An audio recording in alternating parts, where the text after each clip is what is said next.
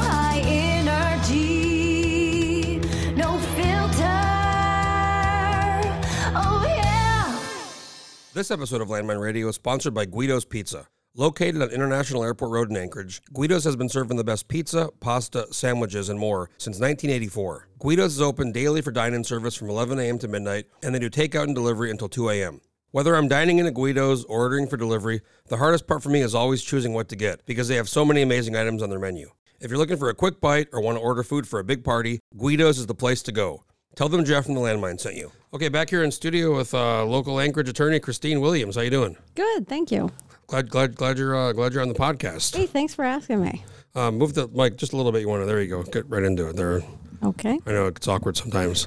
Excited to talk to you. I know you do a lot of interesting stuff with contract law, and you have interesting background in Alaska legal law here. But first, I want to talk about kind of your background. Where'd you go to law school, and how'd you do kind of government contracting, a very kind of specific part of the law, and we'll talk about that. But how'd you get into that, and where'd you go to law school? Well, even if we roll back further than that, I was born and raised up here. And my dad came up after World War II, after he fought in Papua New Guinea. Oh, my grandpa was World War II, B-17 in Europe. Yep. So a lot of people came up during that generation. He started surveying the highway. He surveyed the Parks Highway, in fact, and he worked with Don Sheldon and flying out. I was late. Wow, really? Yes. They had me in their 40s after they had 7 children. So I have 7 brothers and sisters that were here. My husband's family came to Bristol Bay in the 1800s. So it's multi-generational. So you're one of those, like, if you ever ran for office, you could say, like, born and raised, 4th generation, Yeah, I'm not a California girl. That is for sure. But I went to school in California. It's funny you mentioned the Parks Highway. I talk a lot about how we don't do anything anymore. And the Parks Highway was like the last thing we did here. Yes. Like big thing. Yeah. Infrastructure-wise. Yeah. And that was in like the 70s. Yeah. My dad was surveying crews with that way back when, and came back early one time, and my mom and dad lived in Quonset hut on Government Hill, and he didn't tell my mom that he was coming home early because they didn't have cell phones or anything. And he came back during the night. My mom drew down on him. And he said, "Don't shoot me. It's me." Oh, my gosh. Yeah. So, yeah. Because she didn't know who was coming in your yard, and she had a bunch of kids in that house. And so there was a couple of times when their Love your mom. I know, right? And we lost my dad a couple of years ago. He was in his 90s. So when we used to drive the Parks Highway, he still knew all the families that lived along the road, and they still lived there. So was he still like mentally with it when he was? Yes. Oh, yes. He was still very much with it. He had incredible memory. He loved to read. But after World War II, he really liked to be in the woods. And I think walking and surveying really helped him. So he was up here in Alaska in like the 40s? Yes. It reminds me of Clem Tillion. Yes. He passed away, but I did a podcast with him years ago, and he came up here and he told me this story. He like came up here and he like kind of wandered down to like Homer and like on foot. Yes. And just set, he had that whole thing with, there's an interesting story written about him in one of these books I read, but he was out there in, what's it called? Not is it that little area they lived in, outside of Homer? Oh, not Seldovia, but, I'm blanking on, oh my God, why am I, Mike Gordon lives over there, that kind of that. Oh, not Halibut Cove. I think Halibut Cove. Yeah. So anyways, he was living over there and doing that, and he was like in the legislature at the time, and everybody was like drinking and partying and drugs and money, and he had kind of been working on turning that whole area behind it into like a national, like a state park. Yeah. So like it's all protected. He was like, nobody's doing anything out there. My dad was he was like that, but he was the opposite. So he was very conservative. We grew up in a very fun house that was with 7 brothers and sisters. We had a lot of different opinions at the dinner table. Were they all like a couple years apart, or was there a big age? So they were stair to step until me. And then my parents seemed to forget. My mom thought that she was going through menopause and she was pregnant with me. So I am 5 years at one time younger than my brother, my closest brother. So they so you're the oldest one. You must be really. There's 15 years between us about, yeah. Well, so your mom must have had you when she was a bit older than if she thought you. Oh, yeah. I was a surprise. You were the bonus. Yes. The bonus baby. So I grew up without my own bed. I shared a bed. And so if we wanted to go to school, if we wanted to go to law school, you better get good grades and you better work because we're not paying. We don't have the money for these kind of kids. So your dad, he stayed here in Anchorage the whole time, or did he? Yes, he did. And he was in charge of the 1964 earthquake rebuild. Oh, wow. So he worked for the Corps of Engineers for 25 years. He had a really good defined benefits plan when he worked for the Corps, because he started out as a surveyor and then he apprenticed up to an engineer. And before he was with the Alaska Road Commission, then he switched to the Corps. And so he had all this federal service. And my dad had a very good retirement, but more importantly, had really good benefits for those kids. Did he ever do anything like politics-wise, or did he? He kind of was in the back a little bit. So he was careful because he was a government employee. Oh, okay, yeah. So he was very careful. And then briefly after that, he did it, and then he just didn't like it. He really liked the job that he had. And then he always had things going on. He always had projects. He always had things to do, and he always had things that he wanted to get done, and he got them done. And so it would take him quite a while. Like when I was growing up, he would have rental properties while the kids would work on them, right? And so we'd all have to cram in 1,000 square feet. So we grew up, 10 of us in 1,000 square feet in a one shower. And I think when my husband walked in, he was like, "You guys were all in here?" I was like old school. Yeah, and we had running water, so we were very fortunate. We lived by the Native Hospital, A&MC. At the time, it was AMC. It's now A&MC. It was down. It's torn down now, but we had people from the villages come in and stay with our family, and they were just happy for a place to stay. And so they were happy that there was running water, and so that really gave us perspective on life and the community service work that my mom had us do. So that gave us a lot of perspective on how lucky we were. So did you go to East then, or where'd you West. go? Are you kidding me? I don't know how that works. I mean, we Government Hill.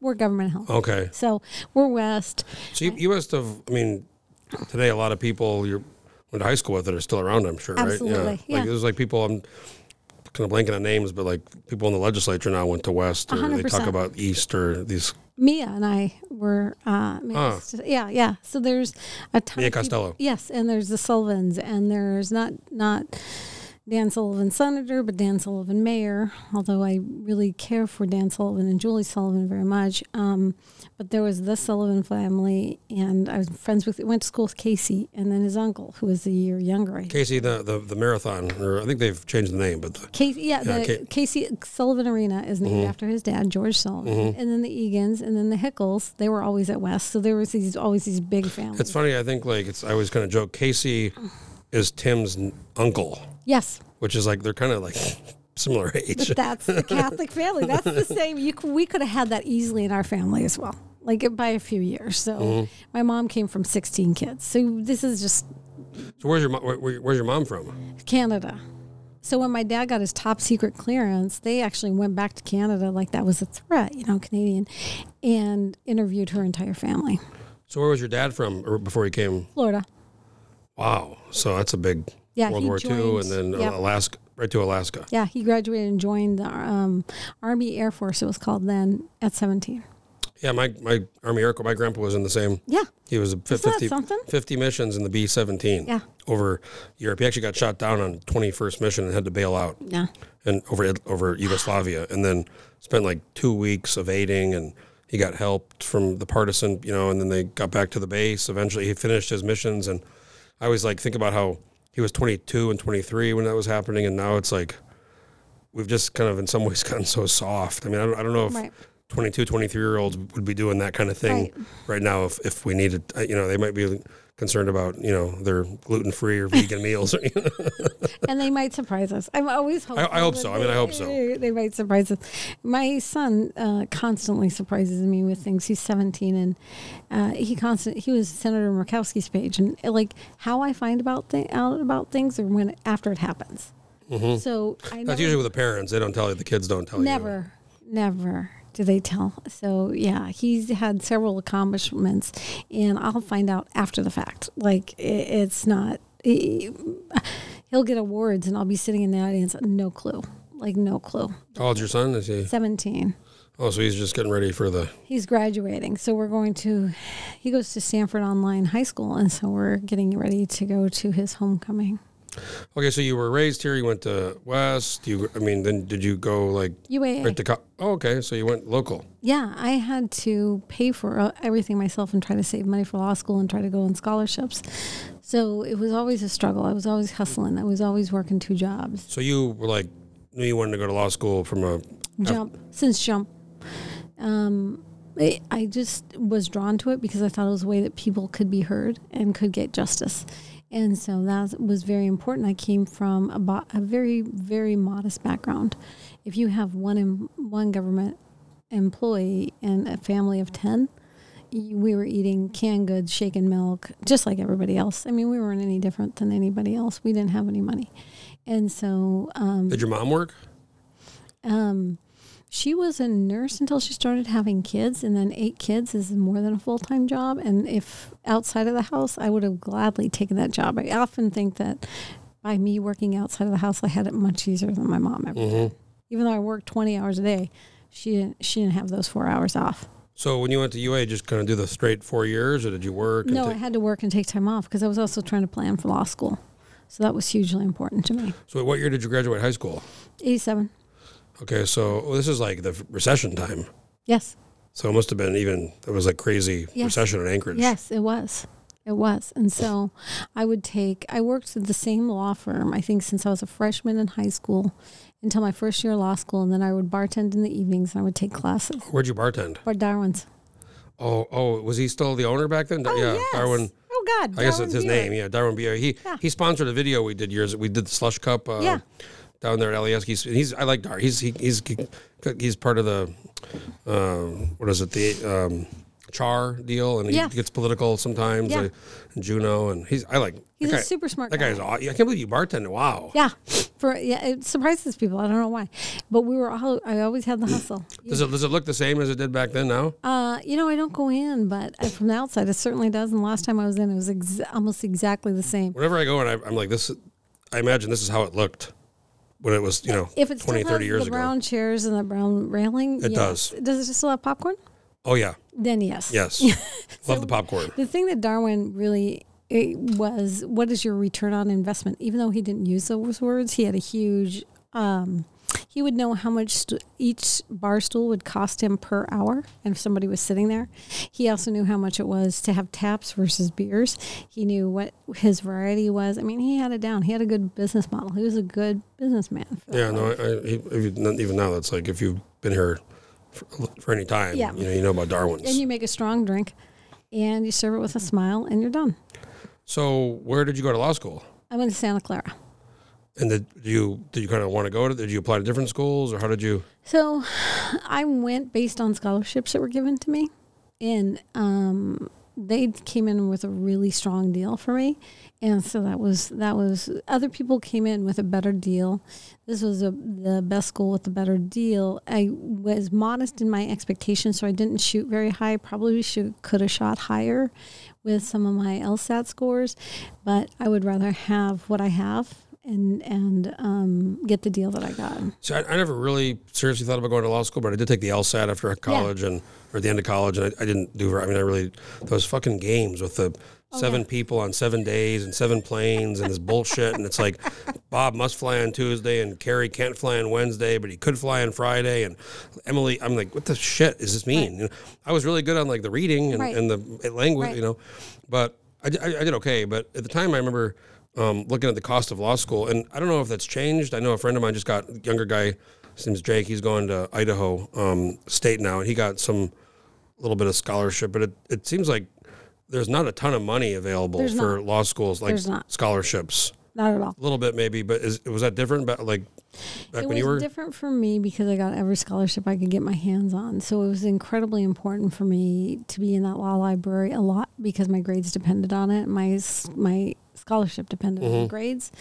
And then it was hugely important because it paid for most of my law. I mean, I have friends, not many friends, that are lawyers, and some work for firms and some work for the state, but some of them were lucky and the parents had money and they went to not an expense. But then some of them go to these schools where they have $150,000 or $200,000 in debt. And, that's standard. Some of them are working for the state. If you work for 10 years, you pay it and you get a break or something. But others go to the corporate, you make the money and you pay. But it's just to be burdened with that kind of debt. It's so much money.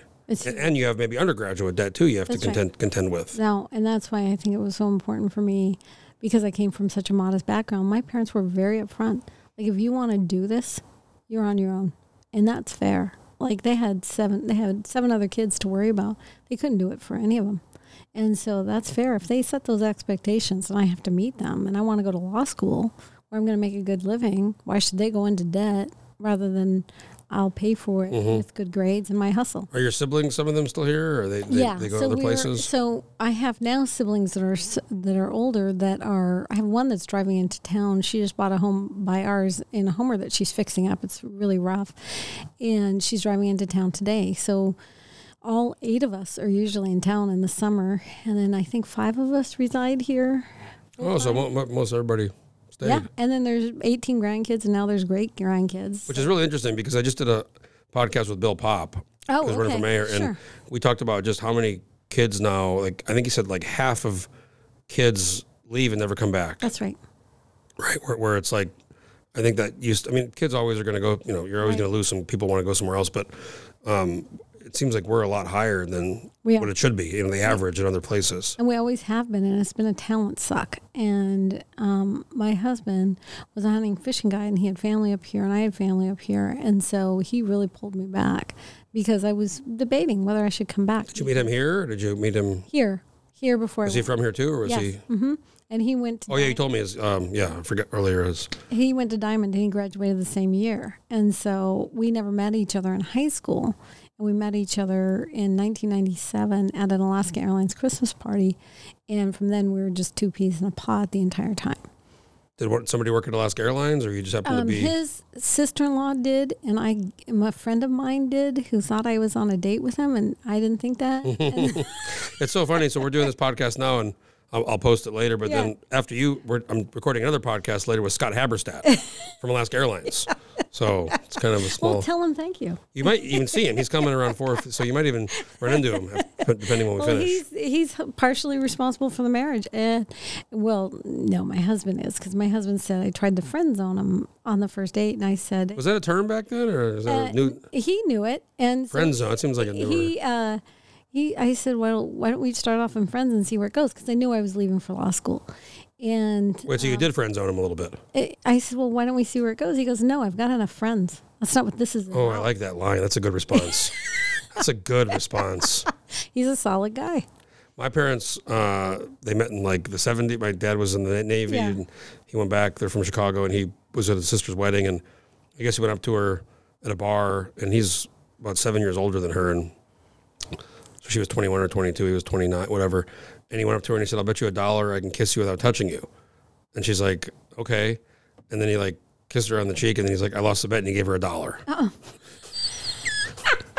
I guess it worked. They've been married 51 years. So it does work. And those things do work. And it's shocking when somebody says something like that to you, and kind of, so yeah. And we had so much in common, being born and raised up here, and just the values and the hunting and the fishing. And did you have to shake your milk growing up? Yeah. Did you have to thin out milkman?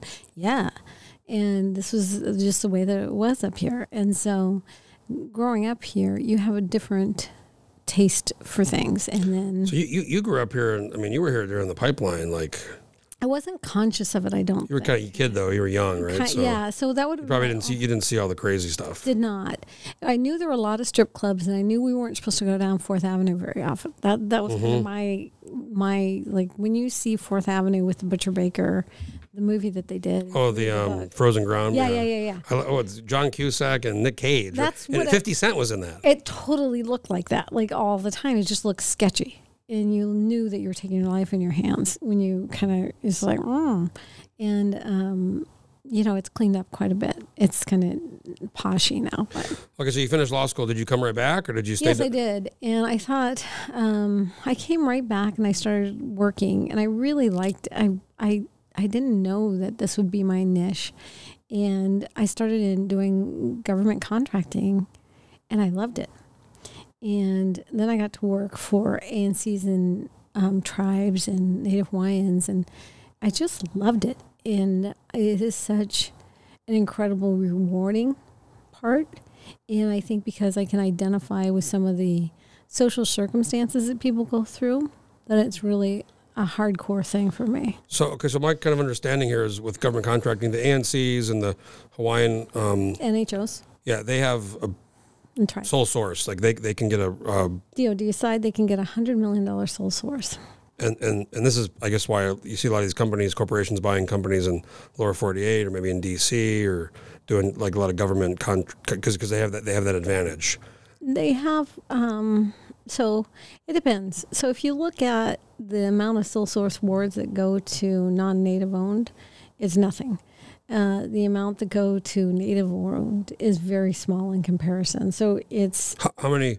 Because normally you have Like, to. There's a like bidding. You have to bid stuff normally, right? It's kind of. So if you go to some of the bigger companies, the bigger government contracts, you can write what's called a justification and approval memorandum, JNA, and they can get the real big dollars. And you're talking about the real big guys, like the big fellas. And those are sole source. Yes. Because they just say we want to. You're the only company that can do this, so we're going to give you this contract. And you'll see a lot of that when, the competitive, when they go around the competitive bid to get to their sole source, because it's mission critical. You're the only company that can do it, so they'll get, multi-trillion. They'll get massive contracts, and so the DoD side, the defense side. So there's two sides: civilian spend, DoD spend. Civilian spend is larger, but you get.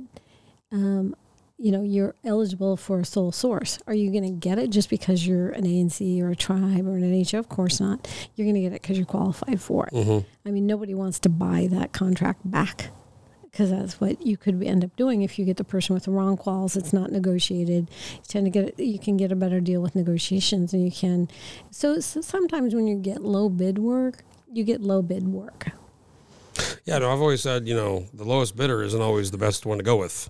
And that's, I mean, sometimes I had a friend. He's been public about this and is building a house, Yeah. and he hired a contractor that was a lower.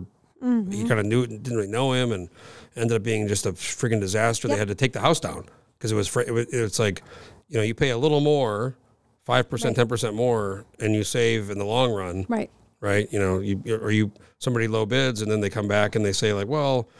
To do it this way, we have to do an addendum, That's so you end That's up paying sometimes more going with a lower, Exactly right. You're buying that work back, and that's how I think of it. Are you going to go for qualifications? Who's got the quals?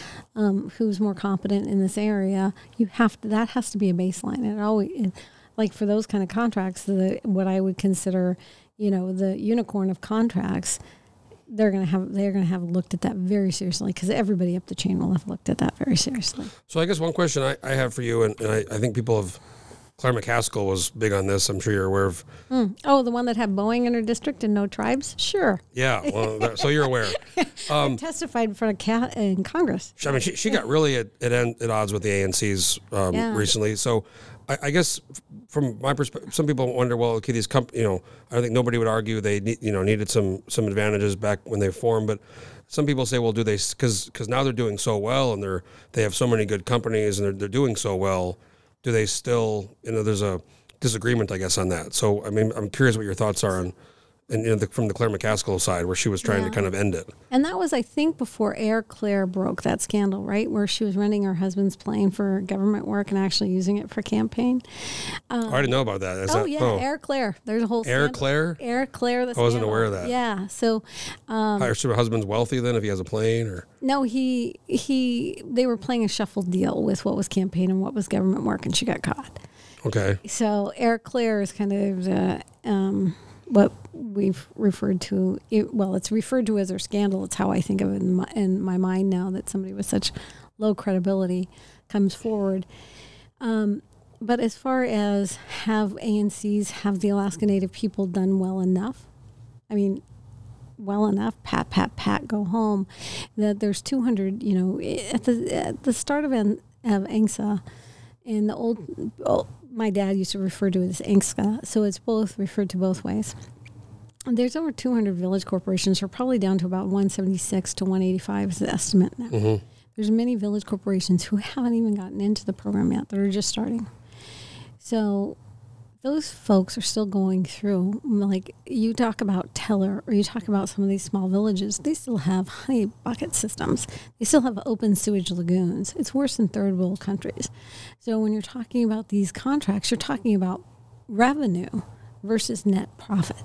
And that's where you really want to focus. So if you have a construction contract that's worth, let's say, $50 million, and the margin on a government contract for construction is between 3 and 5, that's your profit margin. Because your material spends so much money. That seems pretty low, 3 to 5%. It's like not a construction is hot such a high margin. It's right. That's right. So if you get between 8 and 10, auditors start looking at government contracts when you start making more than 10%, where you're going to meet kind of sweet spots or kind of the IT contracts. Well, those aren't the big ones. So the big ones tend to get the larger NAICS code sizes and things like that are going to come in for construction. But what if a company is more efficient and does better? Can't they make a higher? I mean, wouldn't they be allowed to make? Let's say if two companies, $50 million, but one company can make 3% and one company can make 10%.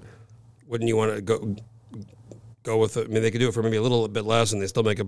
So the vast majority of contracts are awarded by firm fixed price, right? So it is a bid situation where the contractor decides what their margin is going to be in that bid. So if you're more efficient, your bid is stronger and tighter, and you can get it for whatever and still make a good margin on it. Great. The government saves, you save, right? But if the span that you're talking about between 3 and let's say 8 to 10 that's a hot margin. That's a hot margin. Right, 10% is nice. That's good. Yeah, but in construction you don't usually see those kind of margins. If you see it, you see somebody that knows what they're doing.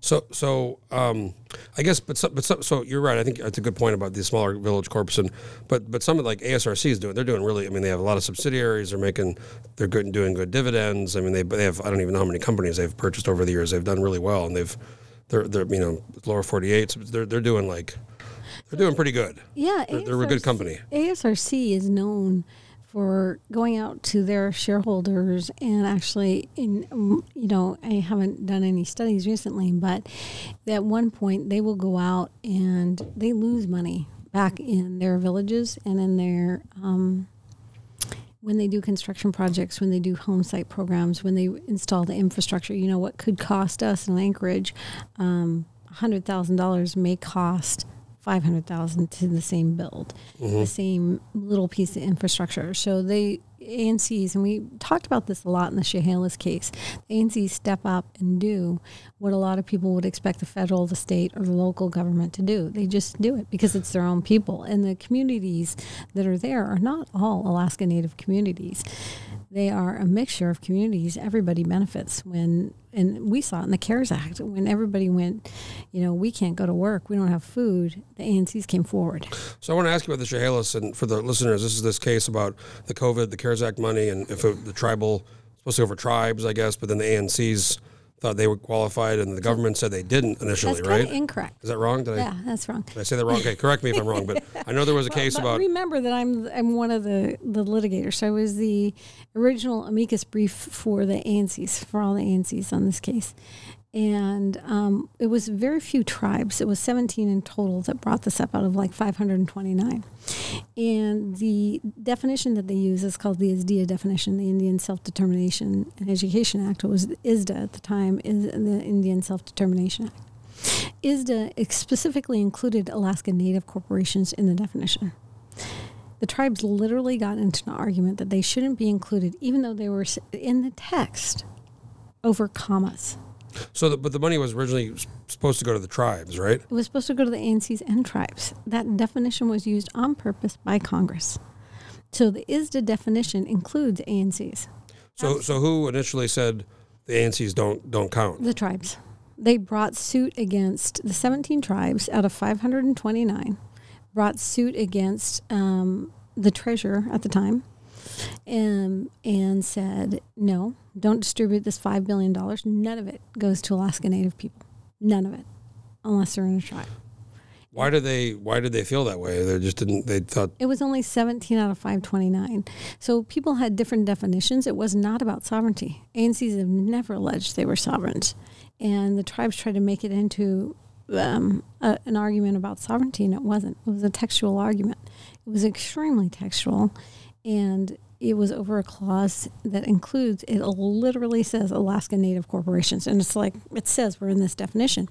There's so many definitions that can be used by Congress. And this one was chosen, and Don Young, former Congressman Young, he put that in there, that clause in there on purpose. And they use that continuously and without fail when they want to include Alaska Native corporations. When they only want to use another definition that includes only federally recognized tribes, they use a different definition. And that usually relates to sovereignty and not benefits. So why did this have to go all the way to the Supreme Court? Couldn't this government have just said, no, like you guys, we don't want to. They did. We're ignoring you. But if it goes to the court, then it has to go then it has to be litigated, right? That's exactly right. They got sued. So the government wanted to distribute to the Alaska Native people that were in ANCs. Remember, the Alaska Native people didn't have choice. So they weren't said, hey, do you want to be a sovereign tribe with land? No, only Metlakatla on Annette Island has land. We don't have that type of reservation. And a little casino. Well, small casino over there. Small. Well, and I like an Indian casino, so don't get me started. I grew up in New Mexico, so I know about when my parents lived there. When I go back, I love Sandia casinos, and it's one of the best. It's great. Yeah, I love going there. So when the tribe sued the government to stop the benefits for the Alaska Native people, it could have took apart the Alaska Native Tribal Health Consortium. There was so many implications of this that the $5 billion, it wasn't an afterthought. Desperately, the Alaska Native people were in need of this money. They were in need of COVID vaccines. They were in need of this. It was going to stop a lot of things.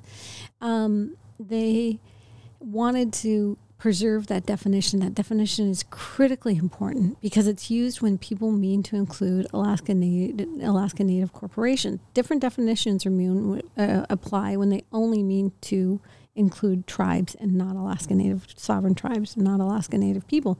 Alex, Don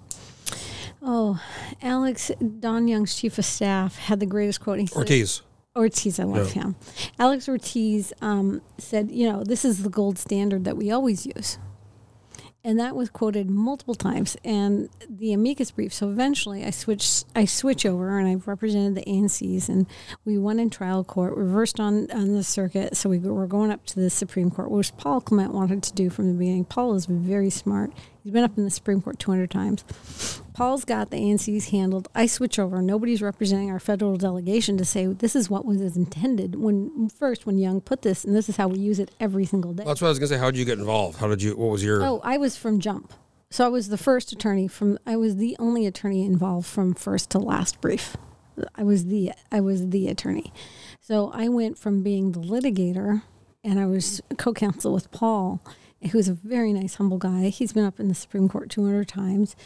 I think over, all the way to the Supreme Court. And then, so I look at Paul, and we're talking, and nobody's representing our federal delegation. Nobody's representing them at all. And it caused me great consternation.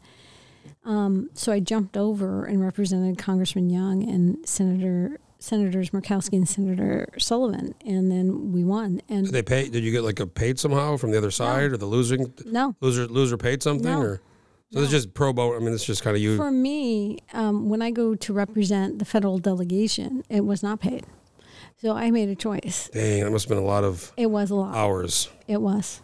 And so did you go to? Were you in front of the court? Did you? So the court was closed because of COVID at the time. Oh, okay, right, yeah. But Paul, we're amicus status at that point. I switched to amici, and so my paralegal and I, who never, we were sleeping. She is a Bering Straits shareholder. She was sleeping on the floor in our office, and so was I. I mean, we were not going around the clock to try to keep up because it was so important that we do it. And it was so important that they are represented. And they have to trust you.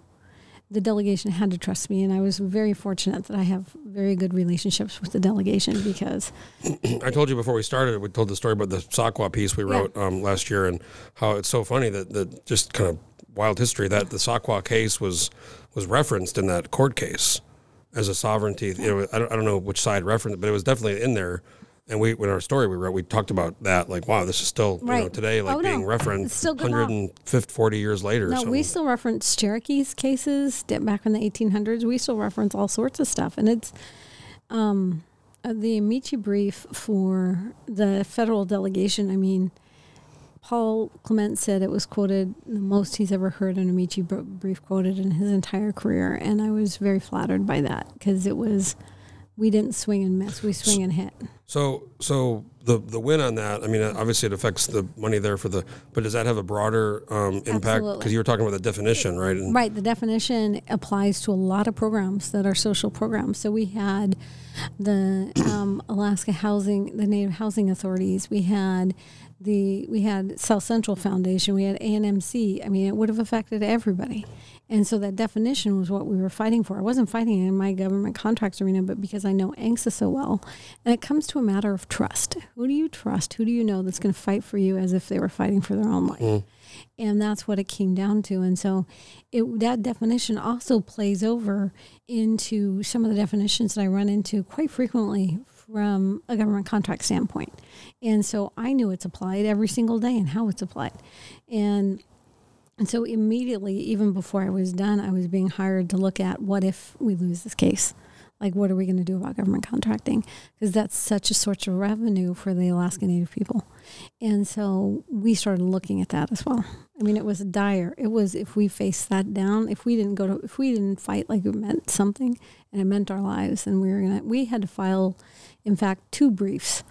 And our strongest swing had to be the brief for cert so that we would get cert up so the Supreme Court would hear us. And once they heard us, we had to file the merits brief. And so we actually had 2 huge briefs that we had to do. And it was exhausting and rewarding, and it was heartbreaking because we had one of the things that I did when I was the litigator, which you questionable whether you should do it or not, is that I attached a bunch of affidavits from declarations are called. I'm licensed in D.C. too, so I go between the terms all the time.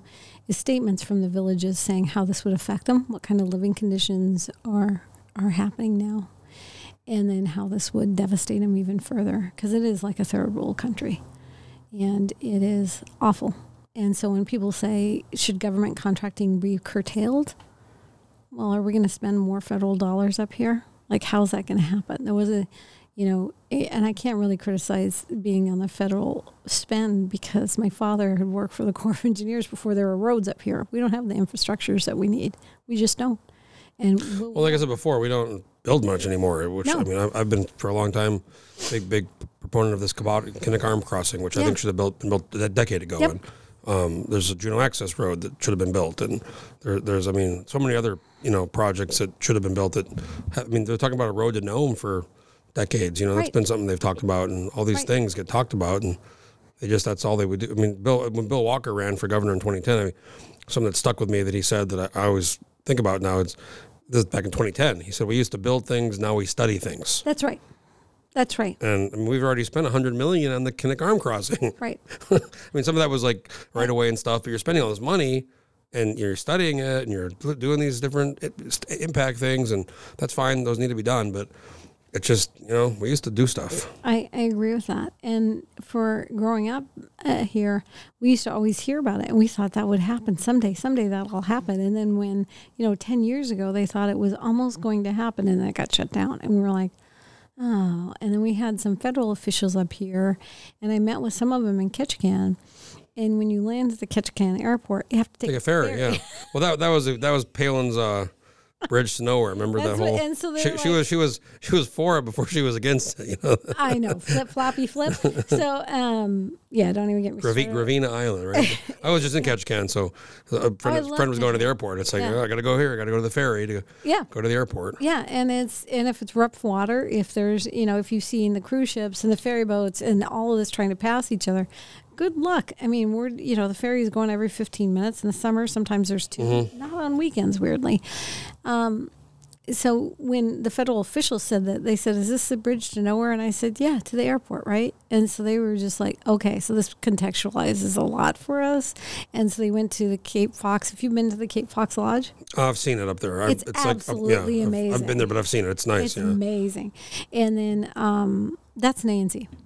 Yeah, it's a local one, right? Yeah, and then they work very closely, as most do, or in my experience, I should say, most do with tribes. So the native village of Saxman.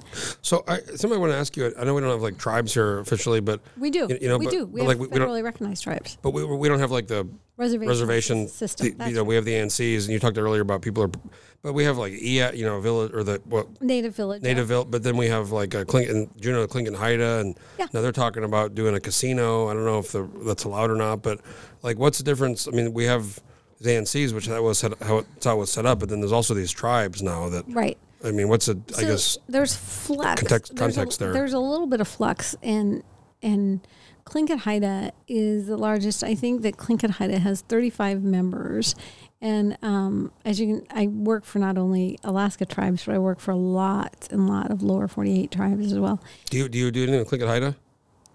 Let me tell you, just the driftwood situation. I'm not sure if you're aware of that, but I'm very upset about that. And I'm not staying in the driftwood anymore, and I'm very upset about that. So if you're listening, Tlingit Haida people, thank you for kicking me out of the driftwood. I do not work for the tribe itself. So if I were to work for anybody, so I try to keep my clients close. If you notice on my website, I don't list my clients. Yes, I went to. I was. I'm very quiet because sometimes I have to handle very sensitive things. But I would work for their business side. So if they were to acquire a company, I might work for. You should work for the driftwood and maybe help them get back to being normal and treating people, not kicking out legislators and people and charging five times the rent. I do not know what you're speaking of. I'll send you an article. Believe me, I'm very unhappy with that situation. So they have 35,000 in theirs, in their tribe, but they're much smaller tribes. And the average size of a tribe in Alaska is under 100. So if you look at a native entities chart in Alaska and how far spread out they are, I mean, it's incredible to see the small amount of tribes that we have. But we have the vast majority of tribes actually live in Alaska. The federally recognized tribes are in Alaska, but they don't have the reservational land. But they don't have land, right? So the ANCSA corporations have the land. They have the land, right? The tribes don't have the land. And why was that important? Because of the pipeline, right? So they needed the land to run the pipeline. So they're not going to give it to sovereign nations. They're not. Well, who knows what happened? People did the best that they could at the time that it was passed. So I feel like one thing I've heard and read, and this seems to be the situation, is I think when ANCSA happened, they recognized all of the faults of the old, reservations and how many bad things happened and they said, well, let's they came together and different people had different ideas, but let's do something different. Is that fair? I mean, I think that at the time people thought that. And so if you say that to a lower 48 tribe, which they don't even like the connotation of lower 48, I'm like, literally it means lower, like we're the highest altitude. But we're the biggest state too, so just we get a little bit of we can say whatever we want. But we mean, it's lower 48. It's not just lower 48 tribe. And so Hawaii gets mad about that. I've heard they don't like. Well, Hawaii and Alaska are kind of the Simpsons would say, the freak states, but. The lower 48 tribes, people looked at those, and it was Nixon when ANCSA was passed, and I think it's really important to remember that at that time, reservations were as poor, if not poorer, than they are now. And so they looked at this and they thought, that's a failed system. Mm-hmm. And so instead of perhaps thinking about what would work best for the Alaska Native people, they took what works best in corporate America and kind of put a square peg into a round hole. But the Alaska Native people were very quick. It's so I was just I met with Rhonda McBride yesterday. If you remember her, she was. Yes. Mm-hmm. And we're talking. She's been doing some stuff with Emil Nadi and some history, and it was just like, these guys. They were 20s and 30s. They were young people, and they went back there, and they weren't getting big pockets of money. They were doing it because they knew they needed to do it, and they were like. They struggling, but I mean, they were nobody was paying them any money. They were doing it because, and they go back there and they made this. It's just pretty actually incredible when you think about how this whole thing came together. I think and the thing that when you hear the people talk and like Milat and Emil Nadi and Willie Hensley, and you hear them or heard them speak and recount the history, and they knew my father as well, because there's a small community of people up here that are making kind of some monumental gestures, and I think for them, they all came together from different parts of the state. And Willie Hensley, I think one time, or maybe it was Mr. Milat, that said, We didn't like being at Mount Edgecombe together because we were forced into that, which has changed now 100% for that school. But at the time, they all came together. They made this incredible connections that made them stronger, and they could go and understand and fight the way that they were expected to fight for what they needed to do. Well, and also the idea of like sticking together. I mean, I just heard, Yes. I didn't even know this, but I guess like Southeast had already had some very small money for the Tongass, and there was some people at the time that were like, well, they don't kind of screw them. They don't, and then other people said, no, we all need to be to get together on this thing. Right. And they, they were. Right. There was I think the Alaska Native Brotherhood down in Southeast. There was the Tanana Chiefs. And so they were all doing that. And then they became united. And I think they started to push out. And that's my recollection.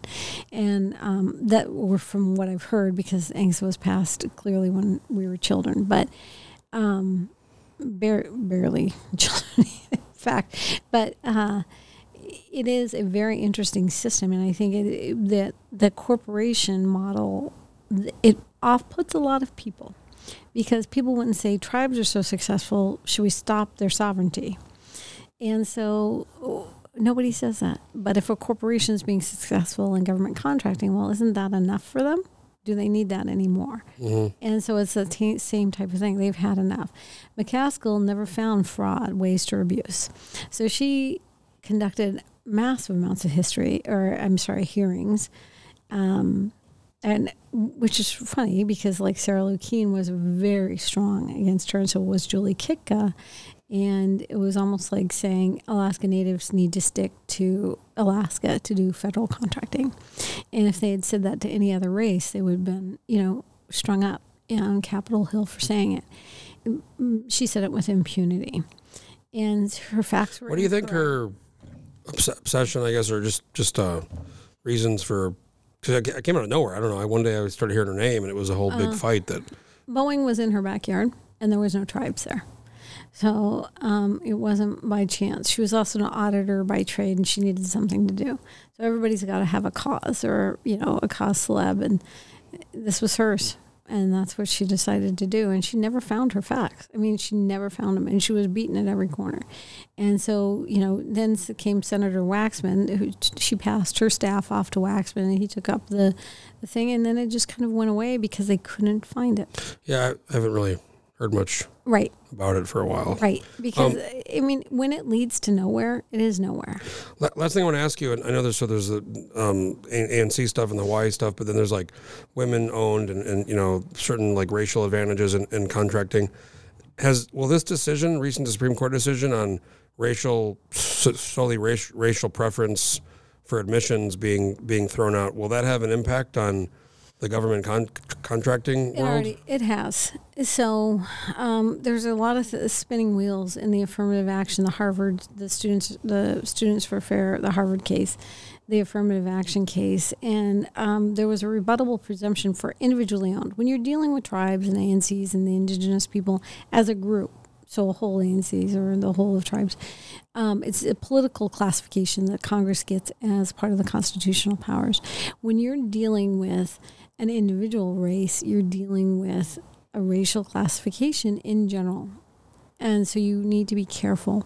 There's a case in the Sixth Circuit going on right now. In fact, there's going to be a brief filed on Saturday that I've been following extremely closely. We have a working group because it affects only individually owned. So it will not affect entity owned, since it's ANC firms or tribal firms or NHO firms.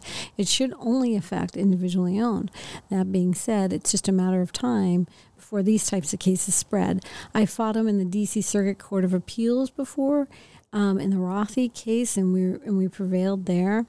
I've met them before. Oh gosh, the same attorneys were Amici and Rothy. They were the lead attorneys in the Dine Atlantic case in the D.C. Circuit.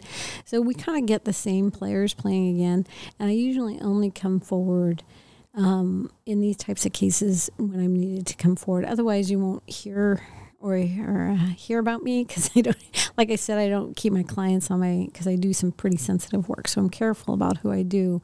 But when it's time, I'll come forward. I'm licensed in the DC regular court, I guess, just like I'm licensed in Alaska, and then I'm licensed in the D.C. Circuit Court. I'm licensed all over the place. I'm licensed in the U.S. Supreme Court. So this one is going to be rough. There was already an initial injunction against the SBA on the individually owned and racial preferences. How they applied a rebuttable. Is that based on this decision on the college, or? Yeah, they used it as part of their backing. Now, the Sixth Circuit is an extremely unfriendly circuit. I don't know if it will stand up in the Supreme Court, even with the conservative court. When we won the Chehalis case, we had a 6-3 decision, which is not usual for this. So that was before Barrett, right? No. Was she on there then? Okay. Yes. So that was when the court was already. Yes. With Gorsuch and Kavanaugh and Barrett, yeah. It was the same. We had 6-3. So we had both sides for the Alaska Native people. It was quite a victory. And it was probably one of the most unifying cases.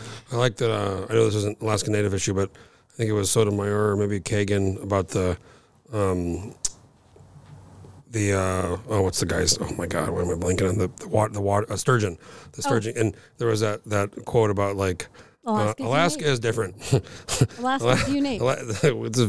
All these things apply well. Alaska's. I used that in my brief. Yeah, unique. Yeah, maybe it was unique, not different. Unique. But it's unique. Yeah, because I used it because I just lifted it right after it. And then I was talking to Matt Finley, who's an attorney, and he's a friend of mine, and we were talking about something, and I said, well, he's one of the guys that represented sturgeon, right? Yes, and he said that was my case, and I said, well, thank you. Because I took that quote for that case and used it, and then Paul and I were joking because it didn't make its way into his brief, and it made its way into mine. That's a great, I think she said it, right? She was verbally, absolutely. Absolutely. Yeah. Well, it's in their decision. It's in their written decision too. Like Alaska is unique, and then they reaffirmed it in our case. That whole sturgeon thing's so crazy how not once but twice. Right. Sturgeon one and he spent, two. I mean, all this money and time, and he got, I think Ed Rasmussen was very supportive, but just over some stupid thing with like a hovercraft, on a friggin', I mean, it's like so crazy that led to this whole, I mean, it took, I think, a decade or something from, he was on the podcast years ago, John Sturgeon. Yeah, we talked about the whole, I mean, it was just crazy because he got a ticket, I guess, and then it just like that blew up, and like the court gets, I don't know, thousands of cases. Maybe, I don't know how many they get, but they only pick a few. That's right. Well, like 2%, something like that. And now this is still being actually topical because now the Dunleavy folks are talking about suing the feds over this Kuskokwim thing about, navigable waters. And this is still, which I think, sure, the sturgeon thing applies. Right. I mean, we don't have roads, right? So back to your point, nothing's built. So if you're not going to build anything, let's look at what our navigable waters look like. Let's look at this and who needs rights to that. And some of the, one time I remember hearing, and it wasn't that long ago, somebody went up and they said, you can't have your fishing line or you can't have your fishing nets out. And they went up and cut some Alaska Native people's fishing. They cut their nets. Like feds did? I think it was. Oh, wow. Ooh. And I was surprised that they made it out because that's their livelihood for the entire winter. And I was just like, what the frick just happened? And then you hear about, there's that story years ago in that mine where those guys showed up, they were these placer miners, and these federal agents showed up. I don't know what was going on, but they were like, and it's like, I don't know if they realized, like, probably showing up with, guns to like a placer miner operation. Maybe nothing happened, but it could have. Right. That's right. I mean, I assume everybody in Alaska is carrying a gun, like your mom. Right. Right. I mean, that's the truth. Like, you don't know what's walking in your yard if you wait. That's why I think you look at all this stuff now, and maybe it's anecdotal, maybe it's just because of social media, but you look at all this crime and violence in lower San Francisco and Seattle. This media journalist just got stabbed in the heart and killed, and all this stuff. This D.C. congressman just got mugged, at gunpoint. I mean, all this stuff. You see it like I got carjacked, like right outside of yeah. Three dudes attack. So you see, and I always kind of think, and this is just maybe I'm wrong, but I feel like maybe it's the people up here and we just don't act like that. But I also think people are like, anybody you fuck with might shoot you. I think that's right. And I think there's like a lot to say with that. I think that's something to think about. Whenever I'm driving at home or Willow, anywhere, there's a gun in my car without question. Like, if I get pulled over by a trooper, the first thing I say is, I have a weapon. You got to disclose, yeah. I have a weapon, and I just put my hands up, and they're usually like, just give me your registration if that's okay. And I'm like, that's fine, but you should know.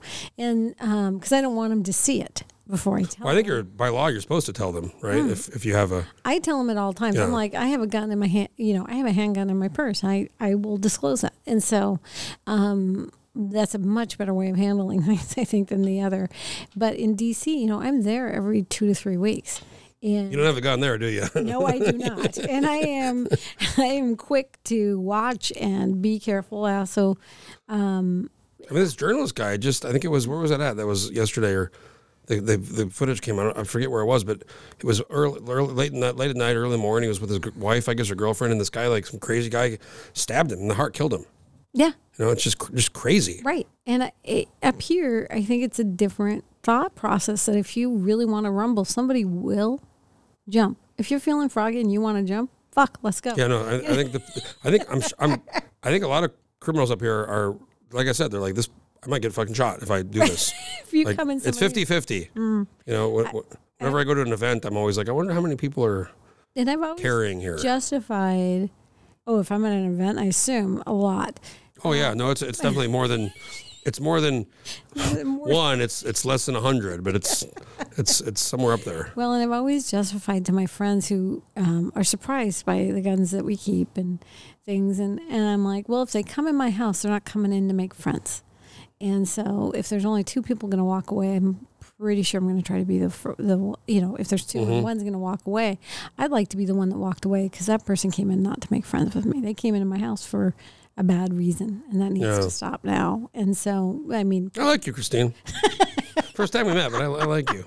right back at you. I really liked your election coverage. I like I'm a middle of the road person. I'm an undeclared, so I'm part of the 52%. Me too. I went to nonpartisan 3 years ago, so I've been an independent for over 3 years. Yeah, so I didn't sign up for the independent party. I might have done so accidentally. So a lot of people do that. So I know, right? so Independence Party has like whatever they have. Secession. They have right? the Joe Vogler. Right. They have enough people to become to be a recognized party based on number of members, registered voters. But the thing is, a lot of people, and I actually met a friend a couple of years ago. When I was running for the Senate. She lived in the district, a friend of a friend, and she goes, "Oh, I'm independent. I'll vote for you." And I go, "Actually, you're Independence Party." She goes, "No, I'm not. I'm independent." I said, "I just checked." And she goes, "How can you check?" I go, "It's public."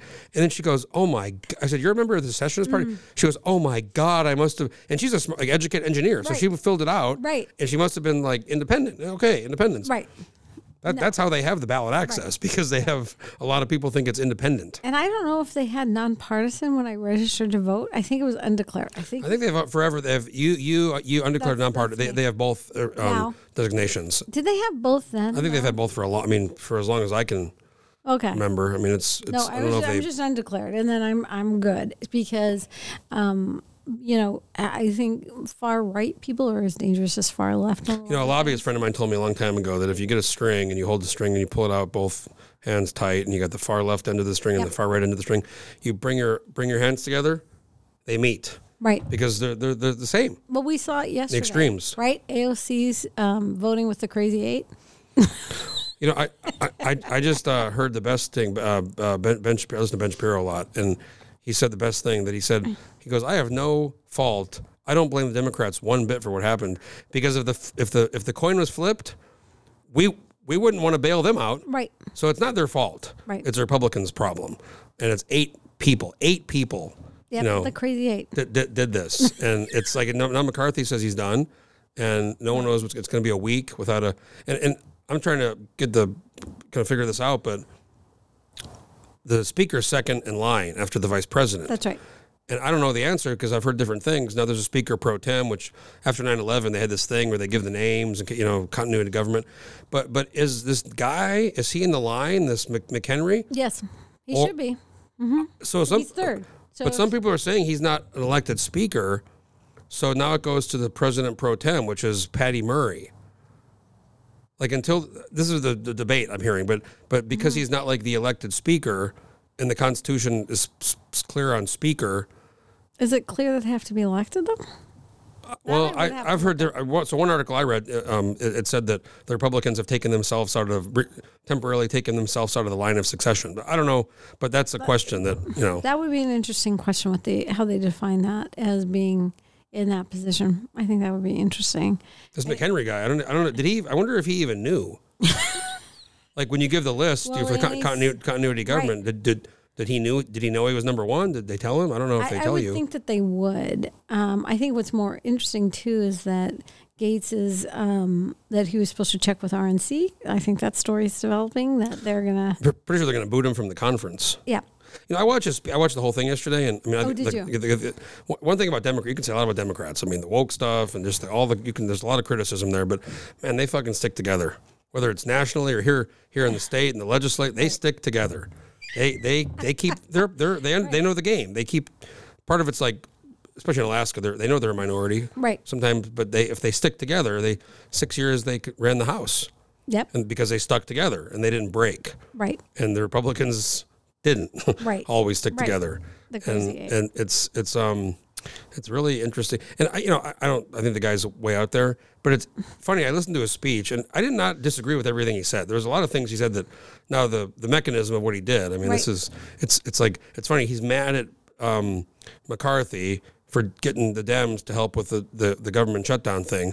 But now he's working with the Dems Right. to kick out McCarthy. Right. It's so Directly with him. I mean, walk across the aisle, shake AOC's hand, and say, he was even on their side. I and did it for you. Oh yeah, because they cut their mics. Well, he was on their side. Like he had Physically Ilhan on their Omar side. behind her. Yeah. But then he said, "I wanted to be with you guys, but you guys wouldn't let me be with you That's guys." right. They cut his mic. It's like a comedy. They cut his mic. And I was like, if you can't get the message, you entitled son of a gun, like that's audacity meets entitlement meets narcissism. Yeah. Right? And so this guy will take down the ship because he's drowning. He's already taken it in. Now it'll be interesting how this thing, shakes. I'm even thinking about. I don't know if I'm going to go. Tickets are kind of expensive, but I almost want to go down there next week and just to see what happens. Right. Because it could be crazy. And I wonder, so sometimes I have this, and maybe it's an image of Congressman Young that because he was so near and dear to me. Would this have happened under his watch because he was so good about getting people? That's an interesting point. Yeah. Would he have? Because he threw his weight when it needed to be thrown around, and he could have whipped people into shape. I mean, he had such influence. That's a really good. That's a really good question. Would he have had the influence to get those 8? And he was really close with Nancy Pelosi. Right. So And people would don't he have understand. had an ability to influence that part, other part side? Right. And he was very close to Jim Jordan. Like I was out to dinner with Congressman Young in D.C. and we're at the place where Republican congressmen can go or congresspeople. And he walked up to Jim Jordan, and yet I've been at his house when Pelosi was over there as well, and they're brokering deals. They're getting legislation passed for the good of America. That's not what this is. Don was kind of a master at this stuff. And He was incredibly good at it, and incredibly good at. I saw people at this dinner, and lobbyists weren't allowed. And I was sitting next to him, and I said, "Well, I'll bring Halbert or something." And he had people cycling through, and it was a lot of Dems that said, "Please don't oppose this. Can we get this?" Blah blah blah. Kind of almost like his blessing.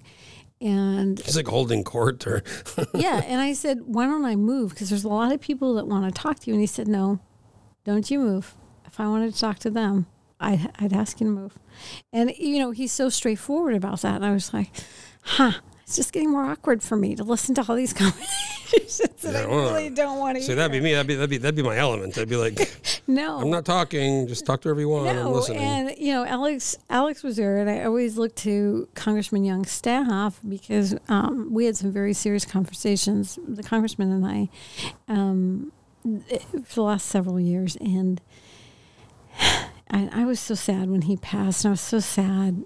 And I took Ann, his widow, out fishing. My husband and I did a few weeks ago, and she's got 2 friends that are her age, and they will not stop. They caught their limit that day, and it was a rough high. It was a rough fast time. Wow. And they are serious women fishermen, and I'll just never forget how much influence, how outsized he was, how smart he was. He plays the aw shucks country lawyer card until it's overplayed, but he was a very smart man. You could ask him about water rights. You could ask him about this. You could ask him about Oh no, I told you he was in the podcast a couple times, and it was amazing. His recollection of events that were 50 Everything. years ago, and just really vivid memories of things. And So when I testified in front of Congress, they started at 2 minutes late. And he looked at him, and maybe it was 5 minutes, and he looked at him and he said, "Why aren't we starting?" He said, "We start on time. We need to end on time. People have commitments. We have places to go. Blah blah blah." And they said, "Yes, Congressman." Yeah. I mean, there was such due respect. It was almost like people were genuflecting. And they introduced me when he spoke, and he said, "So she is my constituent." And it was, oh, wow. Okay, well, Thanks. and I stopped by his office, and he was just so gracious and lovely, and he could be rough and tumble. And Alaska's rough and tumble. Yeah. And I think that's what people don't understand. And I even went to Hawaii, and I was speaking at a conference for the Native Hawaiian organizations, and they said, I think it was Gabbard that said, Congresswoman Gabbard said, nobody's got a reserved seat in Congress, in the House of Commons, except for Congressman. Yeah, they worked on the marijuana stuff together. Yeah. And Tulsi Gabbard. Yeah. I think it's a good point to end. I got to. And I want to keep going with you. We have you back on the podcast, but I do have the Scott Haberstad guy coming in, the Alaska Airlines guy. So And thank him for me. You might see him. He's going to be here any minute. So He got me this ring. I love that. Well, we'll have you back on. Christine Williams, attorney. It was a great conversation. Really, Jeff, first time we've so met. much fun. First time we've actually met in person. much fun. We could do it again. You should have your own show. No. You got a lot to say. People would listen. I guarantee it. I have too much to say. Ask That's people that know me. That's exactly right. I mean, no, I asked around about you, and a lot of people said you're going to have fun. So you're going to have a good time with her. It's a good But podcast. then you were surprised that you liked me? No, I knew I was going to like you, but people said, she's not going to be quiet. Some people you do a podcast, they just don't yes or no answers. It's kind of not What is fun. that but, like? yeah, not good. Well, thanks a lot, Christine Williams, attorney. We'll have you on again sometime. Really enjoyed it. And we'll really enjoy talking to you. Oh, same. Thanks for having okay. me. Thank you so much. Yeah. This has been so much fun. And I want to thank Brian for setting it up, too. Right? Yeah. He's wonderful. He's kind of the unsung hero and kind of my hero. So Yeah, he's good on the email. I'm glad he didn't friend zone. Yeah. Wait, is that your husband? Yes. Oh my God! I did not know that. Because you have different last names. Yeah. Oh my gosh! I was too lazy to change it. So it was total laziness. That makes total sense because I was like, that got really awkward. And then I was like, okay, I figured it out. Wow. Okay, well, great podcast. We'll have you on again. I really enjoyed it. Okay, Thank you Christine so Williams. much. Yes. Folks, if you have an idea for a podcast or want to do a podcast, get hold of me and stay tuned for the next one.